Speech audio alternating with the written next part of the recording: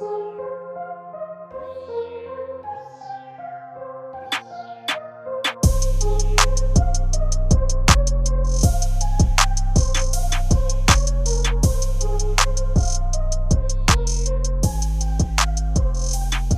and gentlemen, Happy New Year. Happy holidays. Hope you all spent it well. The Straight Talk Podcast is back. This is episode 36. I'm your host, as always, STS Vince. Joined with me by my co-host, Basharat. Bash, how you doing, man?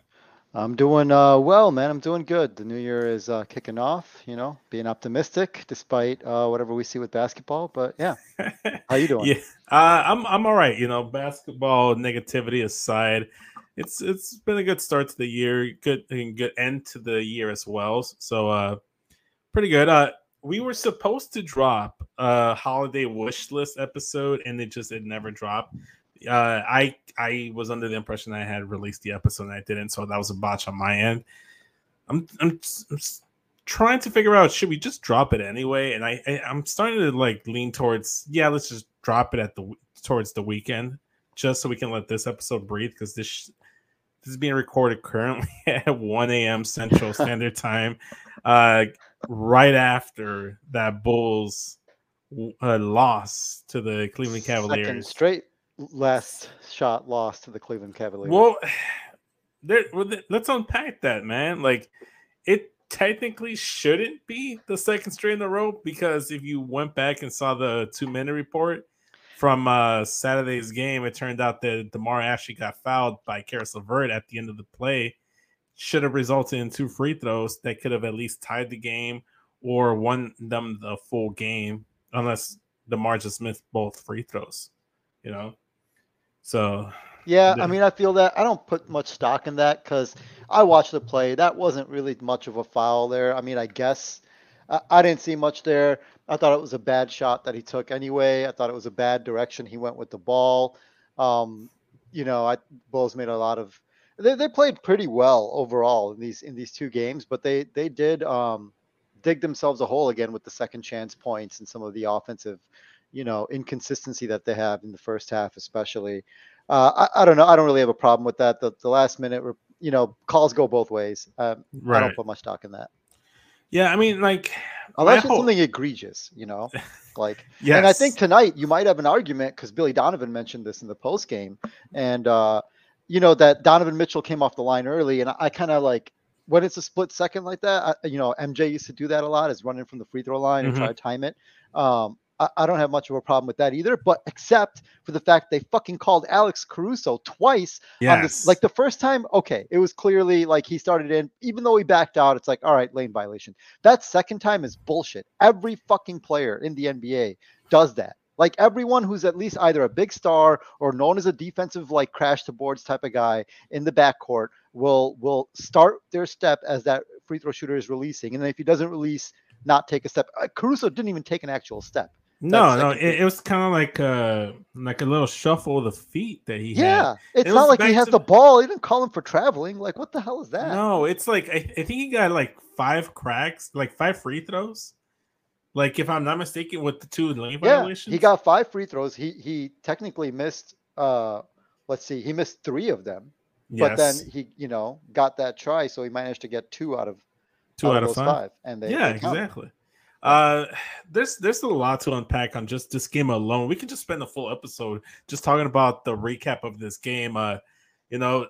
Referees aside, this was a phenomenal performance from Donovan Mitchell, even though I do want to discredit a few of his points that came in the third quarter, because what was it, 14 to 12 free throws that he had just in that third quarter alone? Yeah, that's everything that he was doing, he was just driving to the paint. Any sort of contact, incidental bumping became a foul for him, and it completely derailed the Bulls' intensity on defense. And I think a lot of those might have even. I mean, you had blocking fouls, you had people hit him on the arm a couple times, you had a lot of hip checks.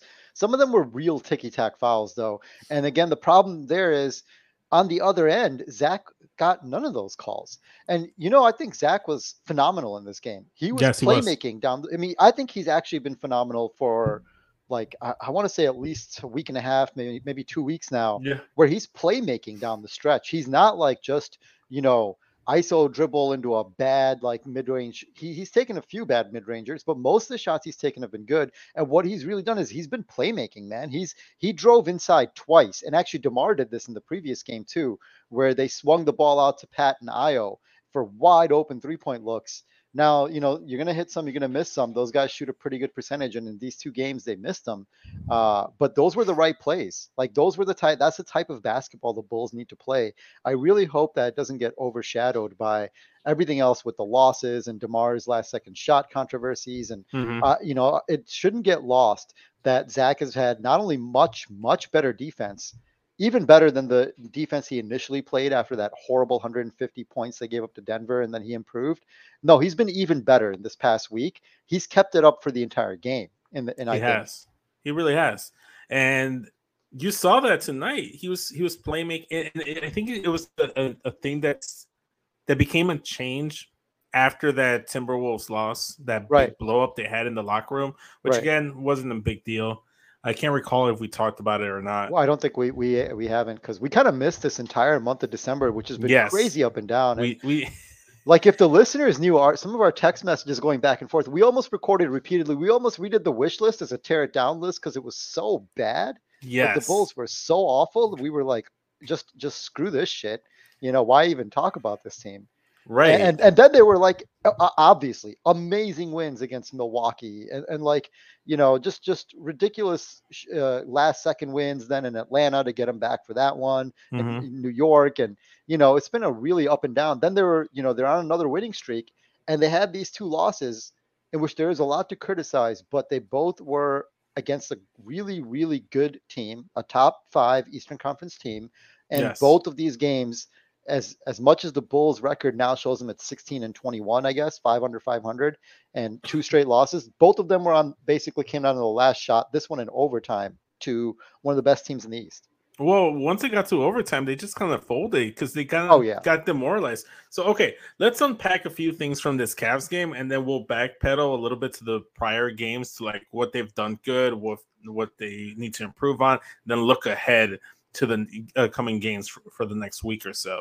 Right. And the first thing I want to point out at the end of towards the end of regulation, it was obvious. It was obvious the Bulls, all they had to do was just continue making their free throws. They fouled Donovan Mitchell towards the end there because all he could possibly do was either make both free throws or make one and then hope to get a putback opportunity towards the end with like 4 seconds left to go. Let's interrupt for 1 second, and in case people haven't been on Twitter or haven't like seen the news or Sports Center or whatever it is you get your sports news from these days, or haven't watched the game.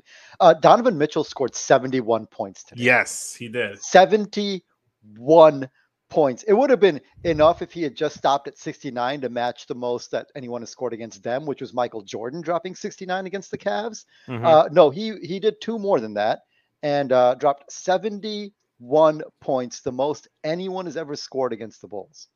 Yes. Not only that, it was the first time. It was he's the 7th player to record 70 or more points. He's the first player to have more than 70 points since the Kobe Bryant 81 points, if I'm not mistaken. I think Booker. Well, yeah, because Booker had 70, right? Yes. So it's the most, technically by 1 point, and we were being very technical here. He has the most points by a single game performance by a player that hasn't been Kobe Bryant since what was it, the 06 season? Yeah. I mean, we can pretty much name it. It was Devin Booker a few years ago. There's Mitchell tonight, Devin Booker a few years ago, about 5 years ago, and Kobe in that 05-06 season, I think. And then it was David Robinson in that battle for the scoring title in the 90s. It was ridiculous. He came down to the last game of the season and he dropped 71 points to win the scoring title, I guess, over Shaq, I think. And MJ never did it. It was, other than that, it's just Wilt, I think, and that's it. And maybe 2 other guys. Yeah, Jesus, short list. Look, nothing against Donovan Mitchell because he was on one tonight. He was hitting. He came down and hit shots with people draped on him with good D, just running up the court, just pulling up and just drilling threes in their face, getting to the rim. Yeah, but yeah, you're right though. I think you're gonna get to the free throw thing, right? yeah. Well, look, he goes for the free throw, and my big issue here is that Donovan Mitchell, Billy Donovan. Sorry, Yeah, two mixed Donovans. them up. Yeah, I know. Yeah, That actually confused me in the last game when Debo DeMar said, "Oh, Donovan was coming down the other side." So I went right. I'm like, "What? The coach was coming at you?" And then I was like, "Oh, okay, you meant Mitchell." no, yeah, you meant Mitchell. But no. So Billy goes ahead and puts in Drummond for rebounding purposes, which made all the sense in the world. Drummond and Vooch both boxed out their man.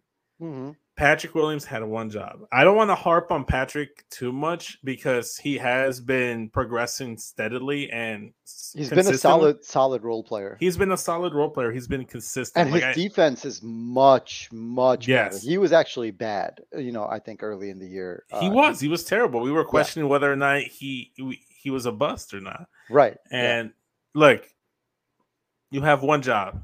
Don't even look at the rim. Don't even look at the rim. You got to face guard. You face guard Mitchell at that point. The dude is 6'1", if we're being generous.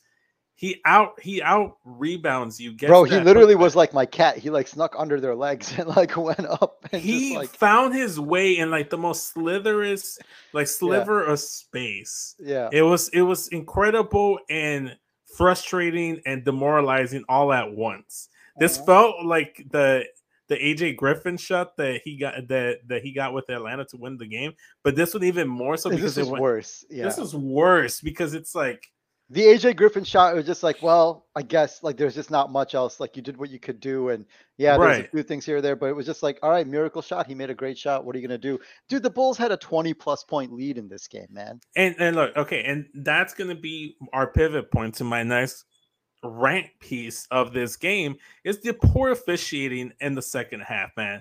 It literally became the Bulls versus the referees. And I look, maybe I'm trying to like look for like an out or a scapegoat for this terrible Bulls loss, but look, you have guys like Alex Caruso and you have Ayo Dosunmu, Patrick Williams. You got all these, and like DeMar DeRozan, Zach LaVine aren't getting the calls that Mitchell is getting. Mitchell's getting ticky-tack fouls called for him in the third quarter. Not saying all of them were ticky-tack, but a good majority of them a lot of them were. I think there were a lot of real legit fouls. Oh, and a 100%. lot that were like ticky-tack. But I do think Stacey King on the broadcast kind of went too in on it. Like he made too big. Like the Bulls they fucked up, man. They really fucked up in that third quarter. Their offense became kind of stagnant. They threw up some desperation shots. They gave up a lot of rebounds. I think Billy Donovan really screwed up. He had Zach off the floor for an extended period of time. If you look at, I was actually watching the box score because I was a little bit behind, and I saw on Twitter that the Cavs were catching up. Like I was a few minutes behind, and I was like, how did this happen? And Zach went off the floor. I think they had like a 15-point lead, in late in the third, and that was gone. By the time he came back up, it was like a 5-point game. And I really think he should have brought, like, he's got you're so far under 500 now. You've got to start playing this out like it's the playoffs, man. You got to start being like, okay, yeah, this is our rotation, but we need to win this game. This guy's got to come back in now. And he should have brought Zach back in. That's my main issue is that I was watching this whole game unfold. And as much as I like DeMar, and he did have like 42 points tonight, if I'm not mistaken. But it's like, Zach has been playing so well lately that he's arguably the best player. He's what we talked about, man, in our preview. If anybody wants to go back to our Bulls season preview, we said it's going to start off, and we think that for the Bulls to be their best, Zach should be the leading scorer by the end of the year. Yes. And he's in shape. He's in that form, and he's no longer he's not taking horrible shots like he was before. He'll take a couple, but that's just scorers. They're going to do that. He's playmaking again. His turnovers are back down. If you look at the stats, I think I like to call him Chigo, the new CHGO, whatever Bulls guys did like a breakdown of his like performance in their last pod or whatever. I wanted to do it in ours, but they did it already. So you can go listen to that. But the Chigo guys did a good job. And Zach has been much better in December. His percentages are up. His efficiency is up. He's finishing at the rim again. He's not getting blocked. He's not throwing up terrible layups that have no chance of going in and praying for a foul call bailout. He's legitimately getting fouled and not getting calls. And he's playmaking, man. Look at down the stretch. He first of all, the Bulls wouldn't be in this position if it wasn't that drive that Zach made in the fourth, late in the fourth, that found Vooch for that open three with about 30 seconds to go to put him up 3, for that 3 at the top of the key. That was a shot where Zach made it to the lane and could have easily gone right over Kevin Love, who hadn't left his feet. And Zach could have just finished over Kevin Love. But he spun around and fired a pass to Vucevic wide open, who put the Bulls up by 3. Yeah, that should have been the dagger 3. That should have been the dagger. Oh, man. Vooch had another corner dagger 3 in that Saturday game too, man. Yeah, he had a great 3. And again, that game too was one Zach made the right. DeMar actually, I think, even made the right plays. He found late down the stretch. He found Ayo and I think either Pat or Caruso for open threes, and those were misses, just like they were tonight. But they were great shots. Pat's shooting over 40% from 3 this year. Ayo's been hitting them. They've been clutch. I think you were getting to though something that I wanted to talk about too, which was. Yeah, Zach and DeMar and the ratio of how much the offense flows through one or the other. And I really, really have like Billy Donovan. Look, I get it when you give the ball to DeMar, especially earlier in the year when Zach frankly sucked and was awful. But dude, not only has Zach been good, you've been going to DeMar. In the last game, the Cavaliers said we knew there was only one play. Like, you've become so predictable, and DeMar doesn't have. Like, you have the same play now. You're not running him off some innovative, action to get him free. He's going to catch the ball and face up, and he's going to have to like make his move with a defender and probably 2 in his face. And you have Zach, who's been playing awesome and as a better playmaker than DeMar, man. I'm sorry. He's just a better passer. He can get to I know DeMar has been getting to the cup at a ridiculous level too, but way faster, way more athletic, and can get to the rim or pull up more easily than DeMar can in that situation. And Zach has been shown to be slightly more willing passer now that he's back up. He wasn't earlier in the year. He was terrible. Let's not get twisted. He was selfish and terrible. And I don't even know about selfish. He just wasn't seeing the pass or wasn't able to make it. But that's not been the case for the last week or two. I mean, there was only one occasion, I think it was in the fourth quarter, where Zach had the ball at the top of the key almost. He pump faked the defender. He could have kicked it off to Caruso to make a shot, but it was just a fake out, and he just forced a shot anyway, and it I think hit the front of the rim. Yeah. And that one was after he had just passed it to Caruso and he missed it. Right. Missed the 3. So like I kind of get it when you're just like, okay, well maybe I'll just take the shot. And look, you know what? This is another thing that I'm coming to Billy Donovan now. That I said in the last time that we talked about the Bulls that I didn't have that much criticism. I don't think coaches make that big of a difference. I thought the criticisms of Donovan were overblown. And unless you've got like, some standout that I do think you should cycle through coaches more regularly, but I didn't think Donovan was the problem with this team. I still don't.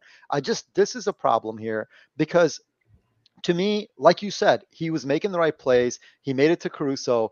And what I don't want this progression from Zach back to being like what he was before DeMar came and being, more efficient and more of a playmaker. I don't want it to regress by him being like, well, if I pass these guys, they're not going to hit it and I'm not going to get the ball back. Like, I want Billy Donovan to recognize and reward Zach and show him, no, these are the right plays. And now you're going to have the ball in your hands at the end of the game because you're making the right fucking plays. Like, you should have some sense of where this team is and where your players are and how you might want to like prep them for what needs to come. And you got to reinforce to Zach that what he's been doing is right. And you got to give him the ball. It's similar to what we've been talking about, like Vooch getting good position inside and rewarding him, or him running to get to position. And like if he does him. that. Like if he does the right thing to get into like post position, you reward the big guy and you feed him down low. Because the one thing that I do love about Vucevic, between all 3 of them, I think he's the better playmaker between all 3 of them. Yeah, you're absolutely right. Because if that's the great thing about Vooch, it's like he'll touch the ball and his post split second, he'll just kick it right back out. Yeah, and it's great to see it from Vooch, and you're seeing more for it from Zach. My big issue, and you were trying to talk about how like you didn't want to cast too much blame on Donovan. One thing I did want to say, and it goes along hand in hand with what you were saying about rewarding Zach LaVine, I noticed as a fan, like in the fourth quarter, they switched Jared Allen onto DeMar DeRozan, and then Stacey Keene even pointed it out. It's like every single time down, right, that size, DeMar is touching the ball. He's got Jared Allen on him, and he's got quick enough feet to bother him and force him to take a deep two, so he's not getting deep into post position to get a better contested shot. Look, Zach was getting to the bucket at will. He was not getting the calls and fouls when he was getting fouled. So I would have put in the ball in Zach's hands because who's going to slow him down? And like he was getting to the cup at will. He was moving really well, yeah. Yes. And DeMar was doing well, but it was for his own isolation buckets, and whereas Zach was playmaking, you know? He was.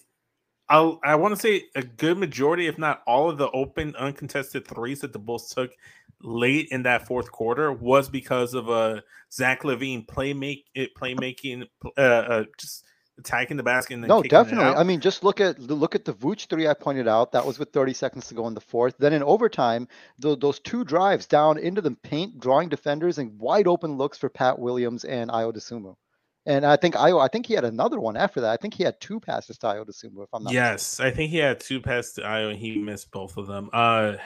Look, I feel like this has been a trend with Billy Donovan teams is that he kind of defers to the star player and lets them like get their own bucket. He let Russ do whatever. Yeah, he let Russ do whatever he wanted. When he had KD and Russ, he was letting KD do what he wanted. Like he was giving Paul George the ball. He wasn't really running creative and unique plays. I think the best case of that was when he had Chris Paul and he was actually running better plays. But I want to give a little bit of credit to Chris Paul, even though I don't like. I think Donovan did a great job in the playoffs that year with Russ and Durant and Ibaka at the time, both in his like willingness to change the lineup up and then also the way they played. They took Golden State to 7 games. They had the lead on them 3-1 in that series. In the year they won 70 games and then lost to the Cavs. I think that was the one time I saw him do like, okay, an X's and O's tactical great coaching performance in that series. Exactly. You know, and then they just had that Klay game 6 that ridiculous performance from Klay Thompson and then lost in game 7. Yeah. Other than that though, yeah, no, you're right. He defers, dude. And you know what? I've been thinking about this as I was watching the game. I thought about this. This is the thing with it. It actually applies perfectly to when he had Russ, but I take it back for Bulls fans to Derrick Rose, right? And you want to say, okay, this is we have this one player who is so good offensively. He's clearly got to be the one to take the shot. He's going to have the highest percentage chance of making it. And, he draws defenders, et cetera. And that's DeMar. And because he's so good with his footwork and his ability to rise up no matter what and get a good shot, even under like duress, I understand that. The difference is, so the rest of the offense is stagnant. Right. And those shots are still not high percentage shots, especially if DeMar. Now he's passed a few times. I'm not saying DeMar is totally selfish. He's found Kobe White late in games. But generally, if that's the last shot of the game and the Bulls are down or tied, he's taking it. Right. No matter what. You've seen that now. Yeah. In this whole last week, there's been like 4 opportunities. You've seen him take those shots with 2 or even 3 people draped on him. It doesn't matter. Right. And the difference between the Derrick Rose Bulls, when that was absolutely the right thing to do, put the ball in Derrick's hands and let him take that shot no matter what. And it was also the right thing to do with the Russ teams. But you know what the difference is? Those teams were built around those players. What that means to me, and I've been thinking about this since the end of the game because it was driving me crazy. Because those teams, you drew players to the primary offense. You drew defensive players to the primary offensive player. Everybody knew he had the ball in his hands at the last shot, right? Like nobody else was going to get it. The difference is both those Thunder and the Derrick Rose Bulls were built for defense and rebounding. They were built so that their one star was the offensive engine and the rest of the team did everything else. That means they were great offensive rebounding teams. Steven Adams in the Thunder, and on the Bulls, Joakim Noah and Taj Gibson and Luol Deng. Those guys were there to crash the boards. That's why I disagree with everybody who thinks that Derrick Rose's MVP was undeserved. Because no, because his efficiency was low or whatever, and he was the offensive engine on a team, but like that was all their defense. People like just to discredit that MVP performance because of the way his career has progressed because of the injuries, and on top of that, like you look at the numbers, and now people just kind of like look at the numbers without the context. Right. They're looking at his stats and his MVP season out of context. And they're looking at the Bulls defense and thinking, oh, well, that's the reason. Yes, that was the reason. But the reason they could play that defense is because they had Derrick Rose on offense. Yes. And they built the rest of the team to complement Derrick Rose. And when Derrick drew 3 defenders and put the ball up at the rim, when he missed, the guys in the game for the Bulls, their purpose and what they were good at was offensive rebounding and putbacks. That's what they were there for. I mean, that's what they're good at. This team is terrible at those fucking things. Yeah, that's actually been one of their Achilles heels. Even while they were on this great stretch, prior to the game on Saturday, when they beat the Knicks on Friday, they did lose to Houston on Monday, but in between, they won 5 of their last 6.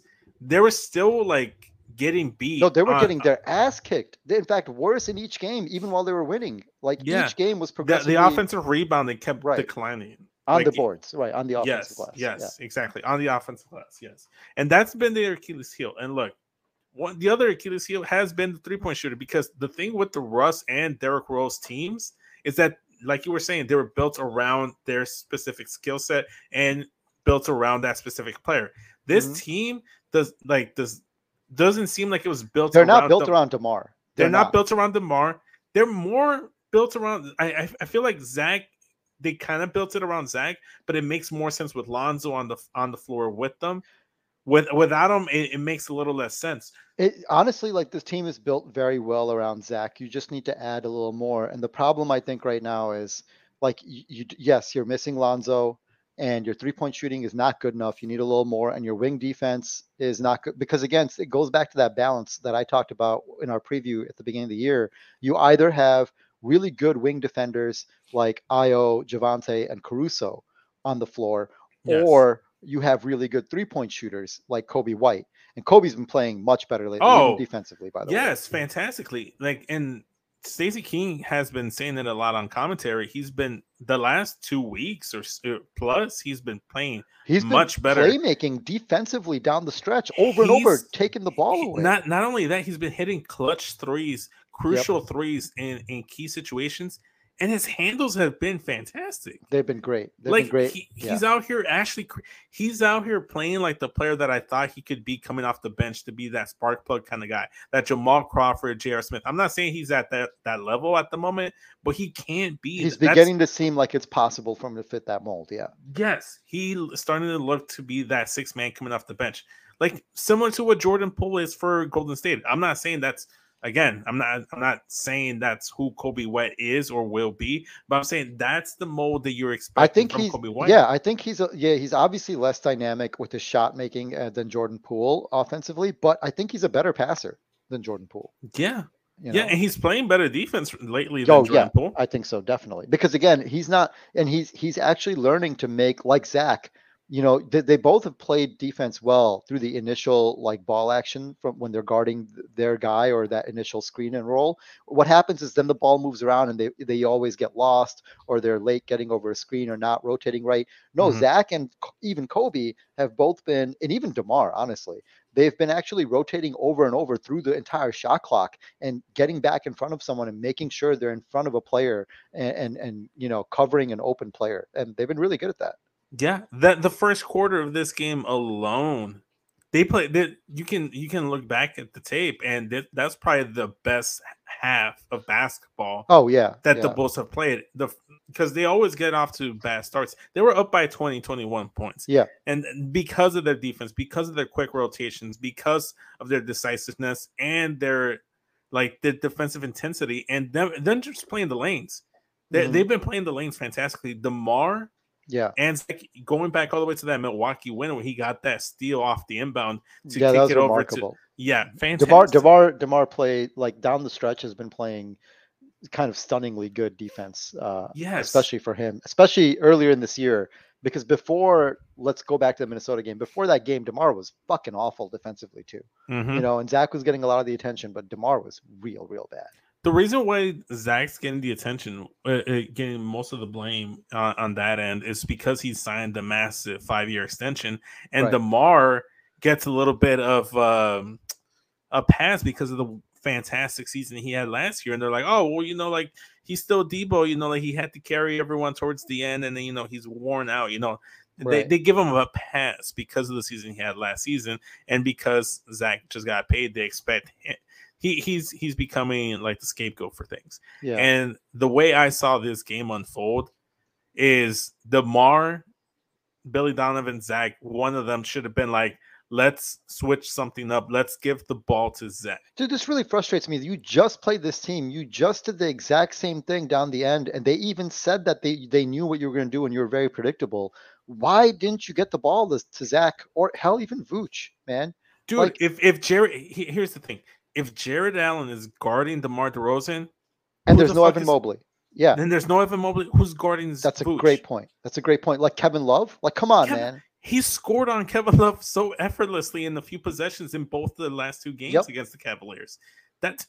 Here's the thing: Zach has been better at getting Vooch the ball than DeMar has been to get Vooch the ball. Because nine times out of 10, if there's some mismatch and DeMar has the ball, he's gonna ISO and try to get his bucket instead of figuring out, oh wait, if the center's guarding me, my center is probably open. Let me get it to him. No, like that's my biggest fault right now for DeMar, which I thought wouldn't be a fault of his, because prior to joining the Bulls in San Antonio, he was the main playmaker. He was facilitating for everyone in San Antonio. He was able to get the ball. I think the difference is there. Pop was very clear about what he wanted DeMar to do, and they had the offensive players around DeMar were a little bit more able to space, I think, than the Bulls were. And they had DeMar constantly getting it closer in the post, like not so high by the free throw line, but like below the free throw line in the mid post to low post and facilitating from there. And I think that's the difference. Yeah, for sure. So look, the two biggest issues that we've addressed so far has been the fact that there have been just getting destroyed on the offensive rebounding. So they need rebounding. They need more size on that, and they need people that can crash the boards. But it's also been 3-point shooting, because Zach's been making the plays, and you want to reward Zach. You need to, you're building this team around Zach. Continue to do so. Get him some floor spacers on this team. Trade deadline's coming up. It's next month. Yeah. All right. We got about like a month before the trade deadline, because I think it's going to be on the 9th of February, if I'm not mistaken, right before the All-Star break. Yeah. And I could be wrong about the dates. The date may be off, but yeah, right before the All-Star break. Right before the All-Star break. Yeah. So that's what you need to address. You need to make some kind of trade. I'm not saying, and we missed some of this conversation because over the past month we've had all kinds of, because the Bulls have been such a roller coaster with such not just losses, but like debilitating, desultory losses. Where you're like, screw this, blow the whole thing up. So we missed some of the conversation on the blow it up, don't blow it up, the sell, don't sell, all of that. So, but now we're looking at the team, and yes, they've been playing a lot better.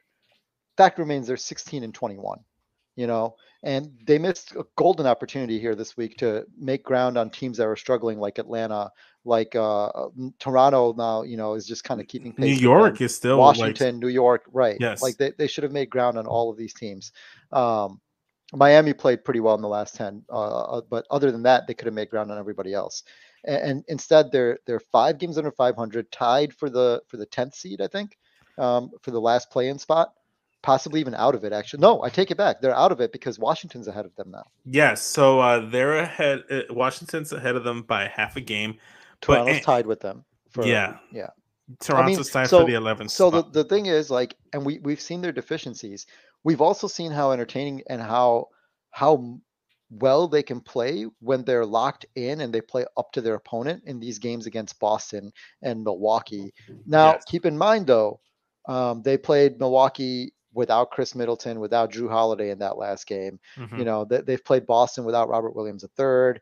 That there have been there are some caveats to even their good wins. The wins against Miami's been missing like half their team, but they've been playing really well. So you don't want to take that away. In those games, they played like just really exciting, fun to watch, solid basketball on both ends. On the other hand, they're 16-21. You're almost halfway through the season now. What would you want? What do you want to see the Bulls do, or what would you kind of think is a good move or a bad move? Okay, so I think and this is where I've kind of been sitting on the fence with the whole just blow it up or retool or keep going, keep pushing through. Is look, as much as I'd like to say, fuck it, let's blow it up, that pick is top 4 protected. That's going to go to Orlando. And look, this isn't me being petty or anything like that. I just don't like helping out the competition. If you're going to give up that pick, like you can try to bottom out, but there's no guarantee you're going to have that number 4 pick. Okay? With that alone, that uncertainty makes me want to at least push for the play-in tournament. Because if you at least push for the play-in tournament and you don't get into the final 8 seeds, guess what? You're still in the lottery. And maybe I'm like rose-colored glasses, no pun intended, because of how low of chances we got to get Rose. Maybe we look into Scoot Henderson or Victor Wembanyama and with the 10 best odds because of how things are so flattened and evened out. You can jump from 8, 9, 10 into the top 4. It's so much easier than it used to be. So the way I go about doing things is you got to make some sort of trade to get shooting. If you're not going to get rebounding, you're going to have to get shooting. I would try to focus on trying to get a backup 4 behind Patrick Williams that can either get you shooting or some rebounding. And that's what you need to focus on. And if Lonzo comes back at some point, perfect. And if he doesn't, you got to go into the season, the rest of the season, like he's not going to play. And that's kind of where I'm leaning with this Bulls team is you got to go get some 3-point shooting and some size at the 4, which are issues we talked about that they needed to address in the offseason. Right. And here we are in early January talking about the same issues. And my another issue is the front office, Arturas Karnisovas, Mark Eversley have been radio silent. We haven't heard anything from them. Donovan and the team and the players take all these bullets, but through all of this, they should have. I mean, this has kind of been the Bulls' MO. No matter who's in the front office, it's been kind of weird that way. But granted, general managers and team presidents don't often address the media, during the season, especially outside the All-Star break and stuff. But this was a case, I think, where it definitely called for it because there was so much talk. There was so much just criticism of the team and the roster construction and questions for Billy Donovan and about Lonzo Ball and Zach LaVine and DeMar and Vooch. And I think they should have stepped up in that case. They should have because they're out here crucifying Billy Donovan. Because look, you did no favors for Billy Donovan doing the secret extension in the offseason and then it leaking out early, 2 months. Just a weird, unnecessary Bulls thing, man. What the hell was that? Only the Bulls would this is here, man. It's either a Bulls thing, a Knicks thing, or a Kings thing. Because only these 3 franchises in the front office do weird shit like that. Just bizarre shit. Yeah, that was very Knicksian. I'll definitely say that, or Kingsian. Yeah. Yeah, and look, man, it's if he's your guy and you're gonna extend it, say it with your whole chest in the offseason. Right. Just bizarre shit. But and this is nothing against Billy, but I wouldn't have extended him because you just had one good season. Guess what? He had time left on his contract. It's not like he was going into a last season lame duck. No, he had 2 seasons left, right? Yeah. You could have extended him after this year. If he did a good job, it made no sense to extend him there. What was he gonna go somewhere? No. And if he did, again, he's not fucking Red Auerbach or Phil Jackson, man. Let him go then. That's kind of where I stood with it. Was look, you give Billy Donovan this whole year. He's a solid coach. He's a solid coach, but he didn't show anything to, like you said, give him the year. Give him the year. Yeah. You can't just go in there off of one season where they get beaten in the first round. They do weird shit like this all the time because they extended the fucking clown Jim Boylan for no goddamn reason too. That was a ludicrous extension. It must be an ownership thing. I don't know, man. They just want to have the stability, I guess. And I don't fucking know. But look, we recorded the holiday wish list episode so anyone that's listening to it, we're just gonna release. I'm just gonna release it because I have the video file. So I'm just gonna or audio and audio file. Yeah. So I'm just gonna release it over the weekend. Whether it's Friday through Sunday, I'm gonna release it because I'm gonna be free. I'm actually gonna have a free weekend to actually do stuff. So we'll upload that. And to counteract that episode, because that episode was mostly like our wish list to continue building on this team for before buyers, they had to buy to like try to add players from around the league. Yeah. What we're gonna do is we're not gonna go that extensively, but I think we're gonna do like a little like mini podcast with me and Bashar at either this week or next week. We're gonna do like a 6-star picks, blow it up. Yeah. We're like trades where we're just gonna like blow I think we learned something. Like obviously we're still, we're not, you've been doing this longer than I have, but we're still pretty new at doing this together. And I think we kind of went a little too extensively in the last pod in the wish list, like going through all 30 teams, and we kind of learned something with that to try to like, narrow it down a bit. Well, maybe we'll apply that. Yeah, and I think 6 each. Like we're gonna brainstorm after this. Yeah, we're either gonna do 6 collectively, and we're gonna like go deep in depth with each of them, or 6 individually, and then just kind of go off of that. Well, maybe we'll throw in the trade machine in there, like ESPN, the famous ESPN trade machine, and see what we can come up with. I'll give a little preview on this. My feeling on it is, like, dude, those years sucked, right? Tanking sucked. Yes. And what was the worst about it is it was no guarantee. We never wound up with, we wound up with the 4th pick, and 3 straight years we had the 7th pick. Like that was, Jesus. We always wound up just outside the impact players. We missed out on Darius Garland. We missed out on LaMelo Ball and Ja Morant and Evan Mobley and all these guys. But here's my feeling on it. Number one, I disagree with you on the Orlando pick. That pick is gone to me. So whether you give it up and it's 5th, it'll look worse in retrospect, but it's like, fuck it, man, it's gone. So if the Bulls like continue at this pace and they're like several games under 500 in the 10th, 11th spot, and come near the All-Star break, I wouldn't be opposed to them like saying, okay, we're gonna try to we're gonna tank and improve our odds to keep that pick. Now you can't improve it that much. You're still gonna be like at best probably 50-50 at keeping it at most. But I wouldn't be opposed to that, because to me, it's not about that pick. This is a little bit of a preview of that app. I'm not going to talk about players, but here I'll talk about my philosophy.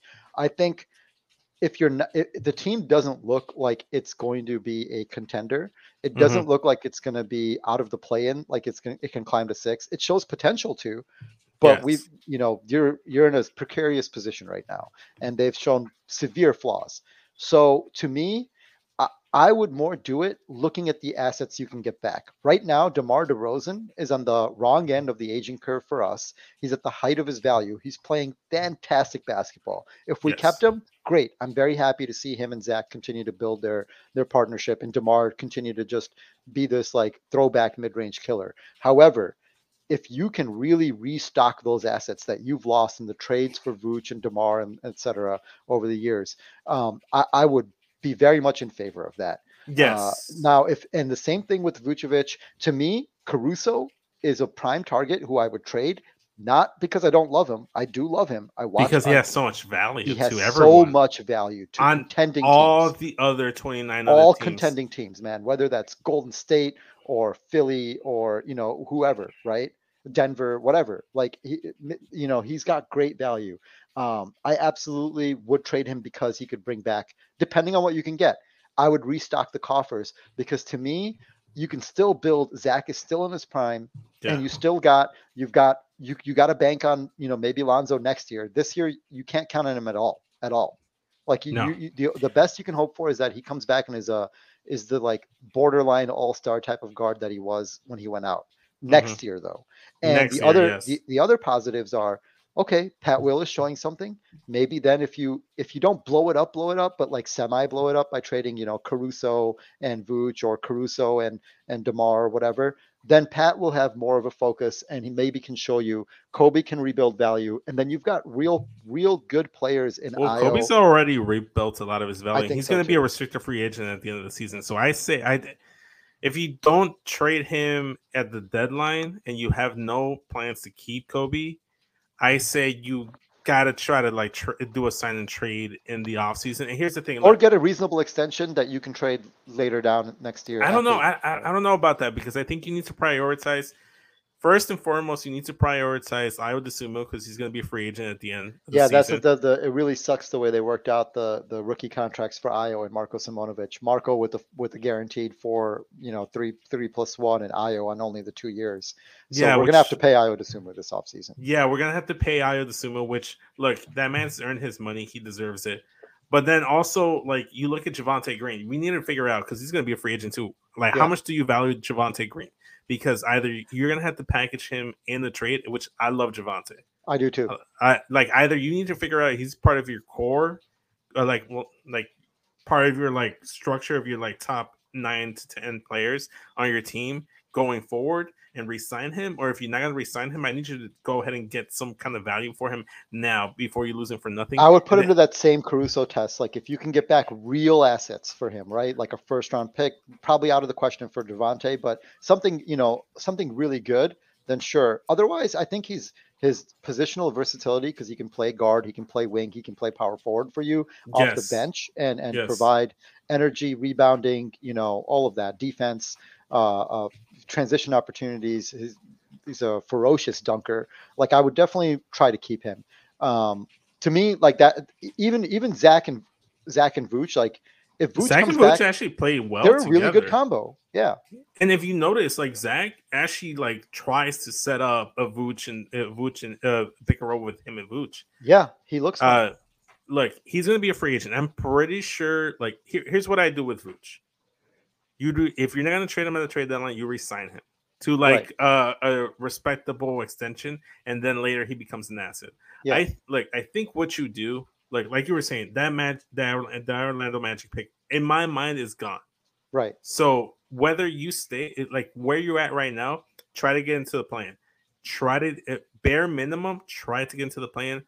Best case scenario, try to get to that top 6, which I don't think is possible right now, but I could be proven wrong if they do some kind of move or if they just flip a switch like they did already. Right. Because they're going to a rough stretch recently. Yeah. So you do that. Let's say you get into the plan, like I mentioned earlier. You get into the plan and you get eliminated. You don't actually get into the playoffs. Guess what? That pick, you still got a chance to get into the top 4, or it goes to Orlando. Also, to my mentality is if that pick is already gone, make it the worst possible pick you can give Orlando. Don't give them a handout. And here's the thing. And you want to go ahead and retool and restructure this team, you do it in the offseason because next year we actually do get a pick. So if you do want to like bottom out and like blow it up, you do it at the end of the season, not this season. Well, to me, it's all about the value you can get now. Yes. I would do that. Like again, if DeMar and Caruso and bring you real value, and you got to lose Vooch to do it too. Like if it's real value, because let's say you get picks, right? It's not necessarily about you using those picks to get better. It's about being able to trade those picks down the road for the next superstar or next really, really good player, whether that's Mikal Bridges or whatever, right? Like whatever happens down the road that you can trade those picks for. Let's say, CP retires and something falls apart. Maybe you do a trade for Ayton, whatever. Phoenix is. I just happen to pick them as an example, but that's actually a trade that I'd explore if I'm the Bulls. I'd call if I'm at Acme, if I'm Arturas Karnisovas, I call up Phoenix because Ayton's not happy. If you can get Ayton for Vooch and some compensation, I'd fucking do it. Like, why not do it? But that's my point. Is let's say if you trade DeMar and Caruso, but you get back picks, but like valuable picks. I mean, good picks, right? Then to me, that's fine because that enables you to make a move next year or in this offseason, and I'm okay with that because you keep your core, you keep Zach, you keep, Ayo, and you still have Lonzo, and you can kind of build, and Pat will, and you can build off of that. Yeah, I'm not trading Pat. Like after what I've seen Wendell become in Orlando and what I've seen Lowry become in Utah, I'm not trading them. And I like both of them. I didn't want to give them up just yet. Right. I kind of like talked myself into that Vooch trade, even though I thought 2 first-round picks. I thought Vooch was a good player, so that's the only reason I was like, I'm fine with Vooch. I just didn't like giving up what we gave up at the time, but it was gone. So I was like, what are you gonna do? Like, I was just excited for the Bulls to make a big-time trade. Right. Like because the last time they made a big time trade like that when they got a star player in return was when they traded for what was it? Brad Miller and like John Salmons or something. The Salmons trade was hey, pretty you know great, what? yeah. That season, go back and look at that season. That team wasn't looking so hot, even though Right. they had a Derrick Rose on the team. They ended up trading Nocioni. Who else was on that fucking team? I mean, I know Nocioni was one of the main pieces, but yeah, they traded Nocioni, Ben Wallace, I think. No, Ben Wallace. No, I think he was long gone. I forget exactly, but you're right. They wound up getting Salmons back. They got Salmons and Brad Miller and Tim Thomas in return for in those trades, and it worked out for them. The team fit better. They had another scorer when Luol Deng went down, and or like between Ben Gordon, Derrick Rose, and John Salmons, they had 3 goals. That's my whole thing is if you do make a trade that breaks the team up because you can't find a trade, like obviously we want them to find a trade that adds something, right? It may not be possible. It just may not be, and it may not be enough, whatever they add. So if you find a trade that breaks the team up, I would much rather trade DeMar, even though he's better than Zach right now. But Zach is much younger, and the Bulls have more of a future with Zach LaVine, and I think their other pieces fit better around Zach LaVine, and DeMar will get you more back in return.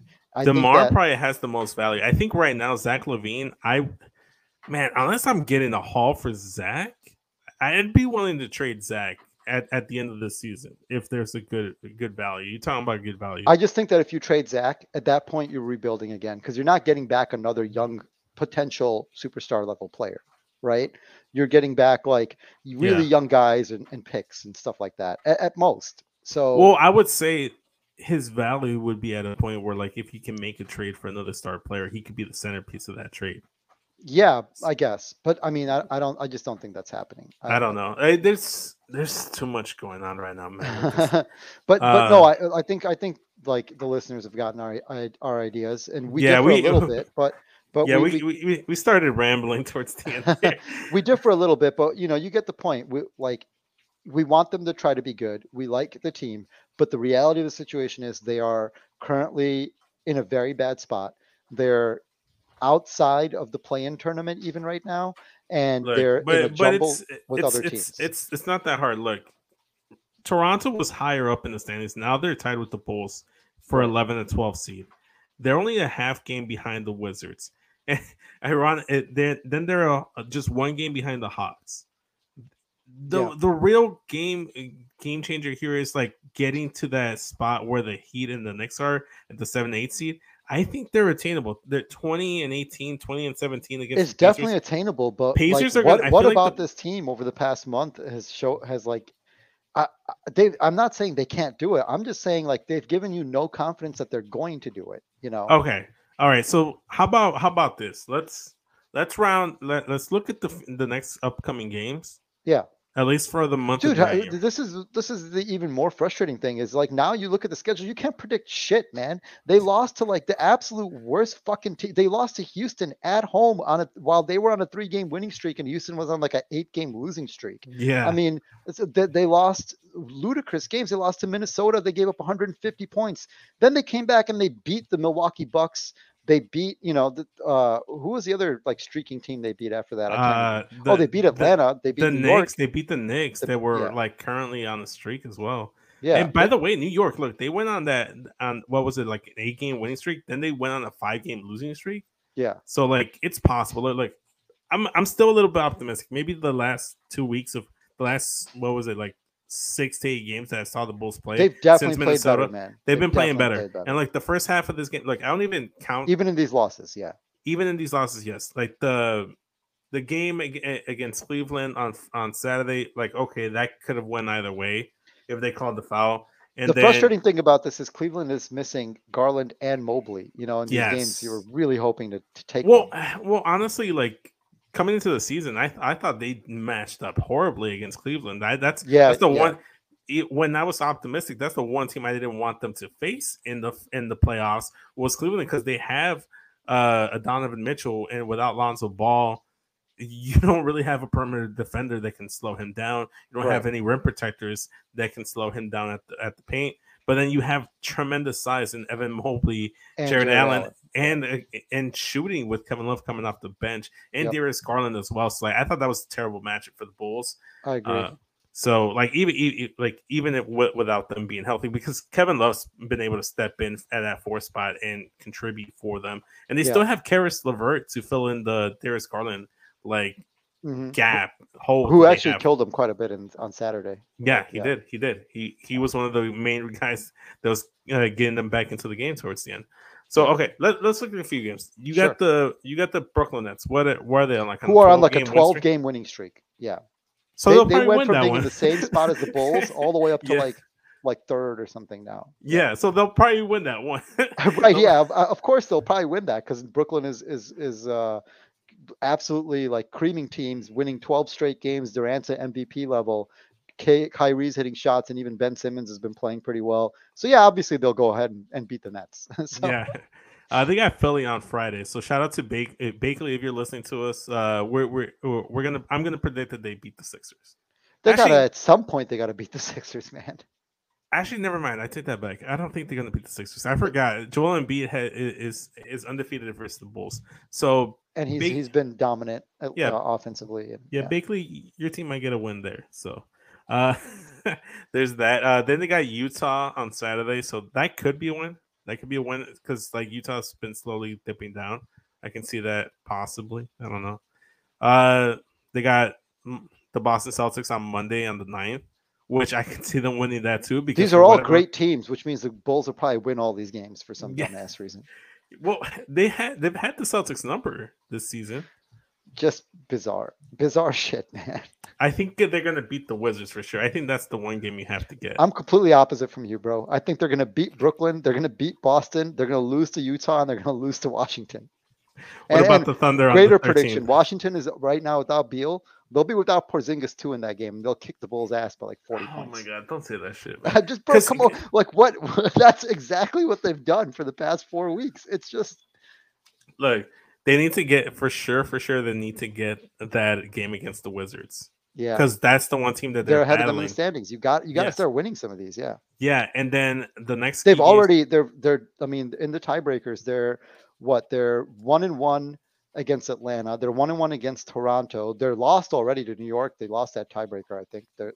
Because it was only 3 games and lost to 2 back-to-back in Chicago. Yep. So you got to start winning some of these. You got to beat Washington, like you said. Yes. They got the Thunder on Friday the 13th. So I'm assuming because of the bad luck, they'll actually have good luck.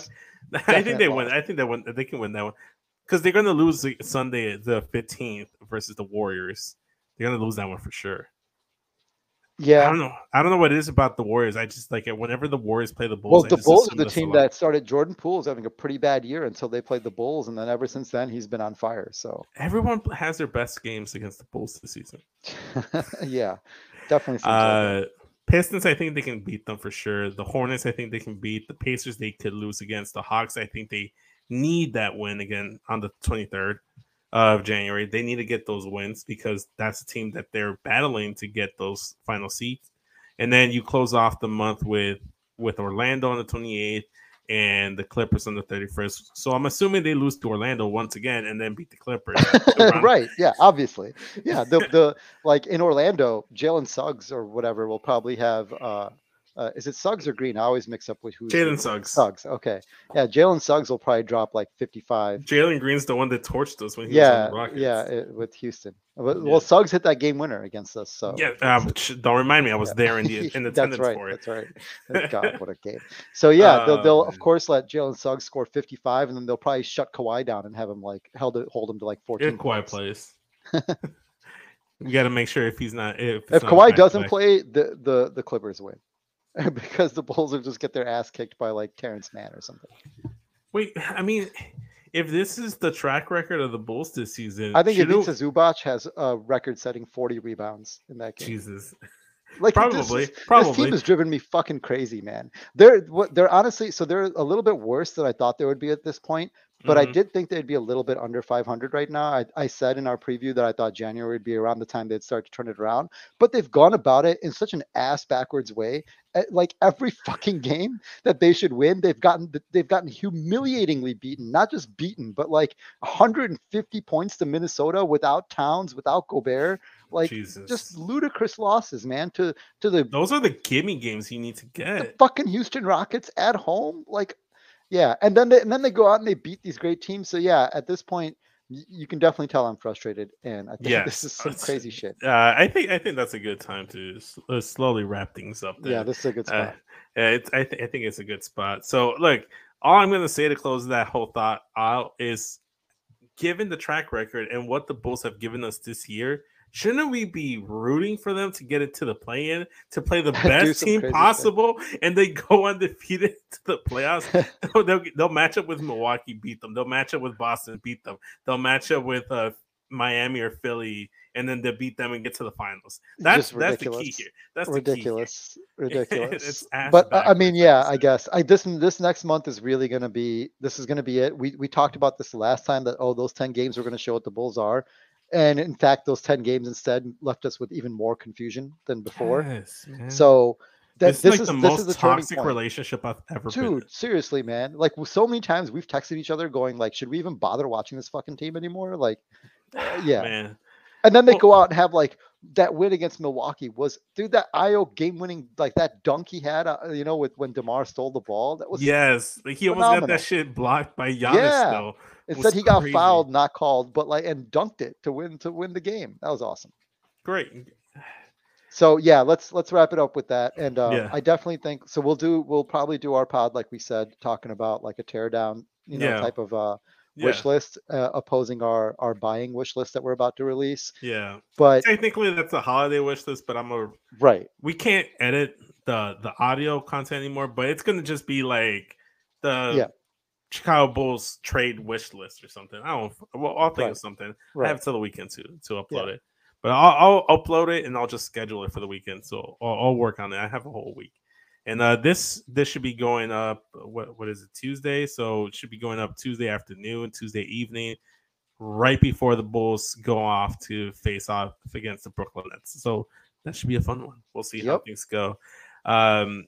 Before we sign off, I do want to remind you guys, if you made it this far into the video, I want to go ahead and remind you to go ahead and give this episode a like, subscribe, follow, download all the episodes, share with all your friends, because it helps the show grow out and get the word out there. Because we're doing it mostly for fun, but we'd like to get our voices out there, build this into something.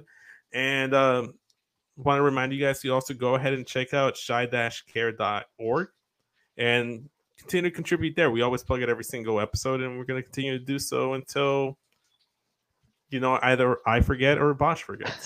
Definitely. Aside from that, you can follow me on Instagram and Twitter at SESVince. Hit the link tree in the bio. We'll take you to everything Straight Talk. You can go and find it there. If not, you can just search up SESVince in the search bar. I might change that up, man, because it's no longer a SES Straight Talk podcast. It's our Straight Talk podcast. So I mean, might need to re-change that whole thing. We can talk about it. Yeah. Follow the podcast on Instagram, Straight Talk _pod. Follow us there, and we'll usually post whenever we drop a new episode. And you can find Bashar on Instagram at System Lord without the E. And on Twitter, you're becoming a little bit more active on Twitter lately. A little bit. Just slightly more so. As much as Zach's defense has improved. Yeah. You can find him on Twitter as System Lords Tech. Yep. Yeah. Got it. Good. All right. Yeah. It's been a month, but I still got everything memorized, which is good. I didn't get out of shape there. But Bosch, you got anything else, man? No, that's it, man. Hope everyone had a good holiday weekend for Christmas and New Year's and anything else you might celebrate. And Happy New Year to everyone out there. Yeah. Happy New Year to everyone. Hope you had a great holiday. Straight Talk Podcast is back. We're going to drop 2 episodes this week, so stay tuned for that. Thanks again for listening. Catch you guys on the next one. Later, y'all. Peace.